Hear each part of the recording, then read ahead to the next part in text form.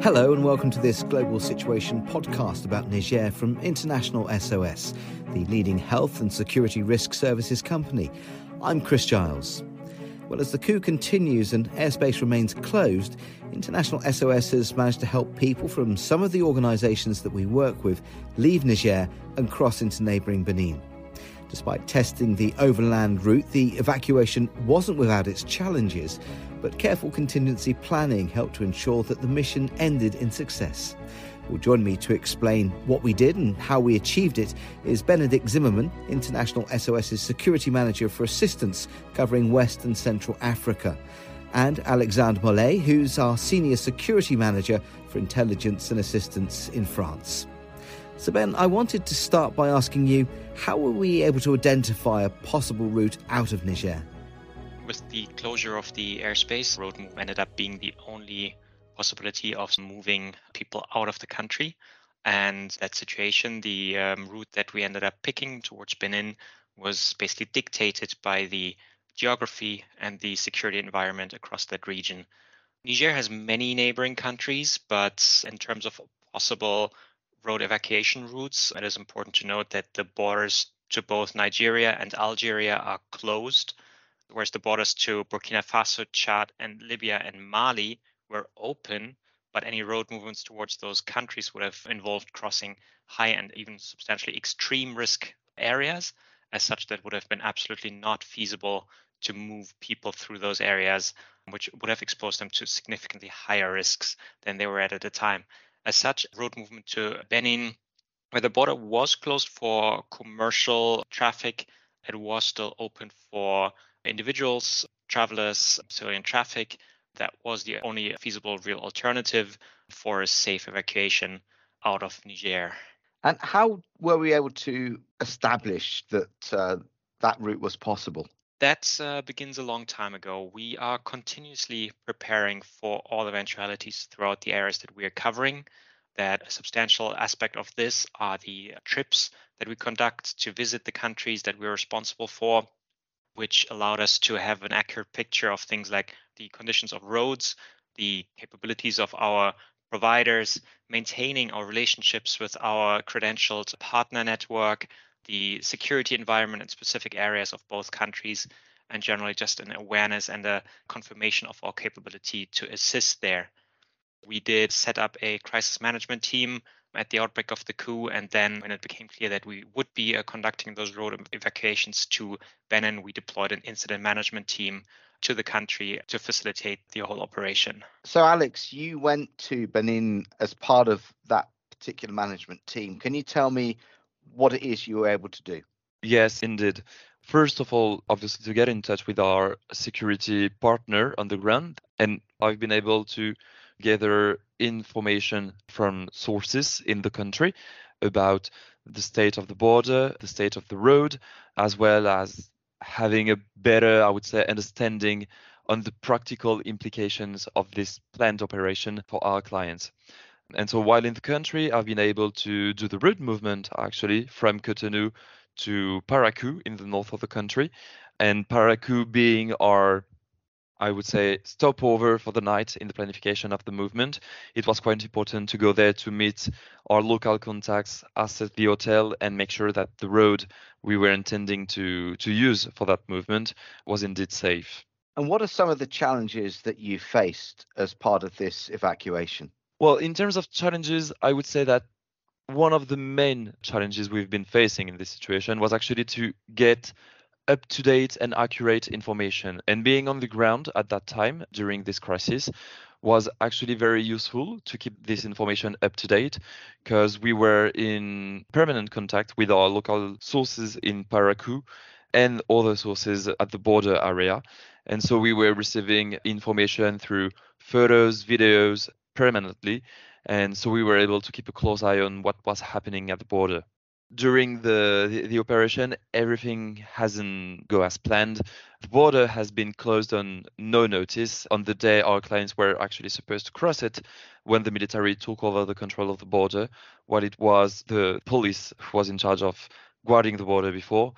And so there was no specific announcement. And so we were not able to know for how long this border will remain closed.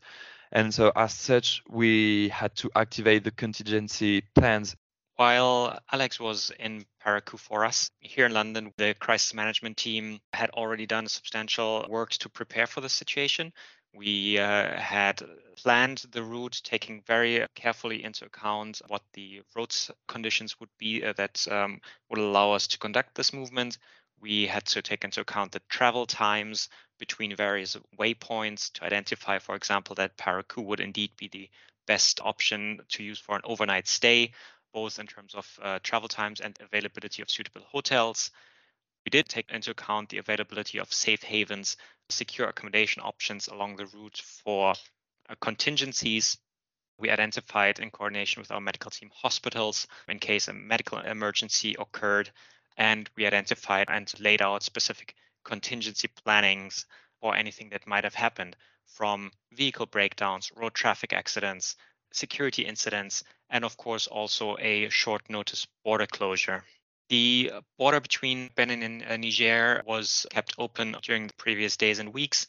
We had tested that ourselves just a few days before, and had a vehicle of our credentialed security partners pass the border just the day prior. And during this time, the traffic through the border was running smoothly. The border crossing was run by the border police. And then on the day of the movement, the Nigerian military took over control of the border and closed it to all traffic, including civilian vehicles. As such, we had to activate our contingency plan and decide on what to do. Do we return to Niamey? Do we return to Dosso, which would have been the halfway point in between? Or do we stay in Gaia, right at the border post? Ultimately, we had identified a secure hotel in Gaia and decided to keep the team at that location, which ultimately allowed them to take advantage of the very brief window of opportunity that opened itself up. And when the border was open for traffic 2 days later, ultimately that was the decisive factor in allowing us to conduct this evacuation, since this window of opportunity was so brief that any sort of travel back to Niamey or Dosso would have meant that travelers would have remained stuck in the country.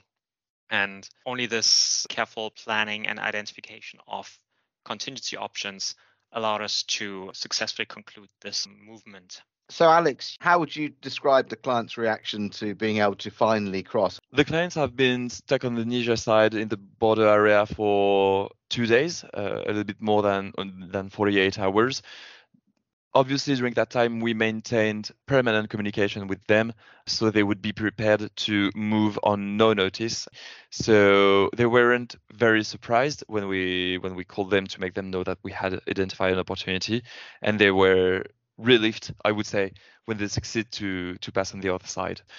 So when we took them in charge in the border area, we brought them in Parakou, who is one of the biggest city in the north of the Benin.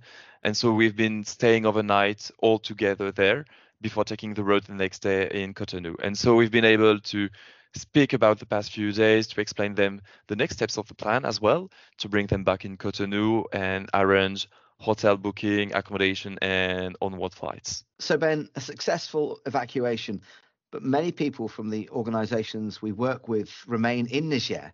So what's the current outlook? We are still closely monitoring the situation in Niger and its neighboring countries for any indicators on what may happen next, both on the bigger picture, the regional politics, what ECOWAS may do next, what the countries like Nigeria, Benin, Cote d'Ivoire, and Senegal may do next, but also the governments that are more aligned with the military government now in place in Niamey, in Mali and Burkina Faso. All of this will give us an indication on what will happen next. It is possible that the situation will remain at its current state in a sort of limbo for several days or maybe even weeks. But any sort of indication that the tensions and the threats of a military intervention from ECOWAS may ease could suggest that also the border closure may be lifted. On the other hand, should the situation deteriorate and the threat of a military intervention become more credible, a border opening would become much less likely, while at the same time the pressure at the border would increase because more people are likely to attempt to leave the country to avoid being caught up in the fighting that would ensue and follow such a military intervention. Okay, Ben, Alex, thanks so much for explaining the situation to us and all your analysis too. Well, that's all for now, but just a reminder that you'll be able to access all the latest information and updates on Niger from our website, internationalsos.com. And from there, you can find out about our global network of assistance centres, available to clients 24/7. But until next time, thanks very much for listening and goodbye.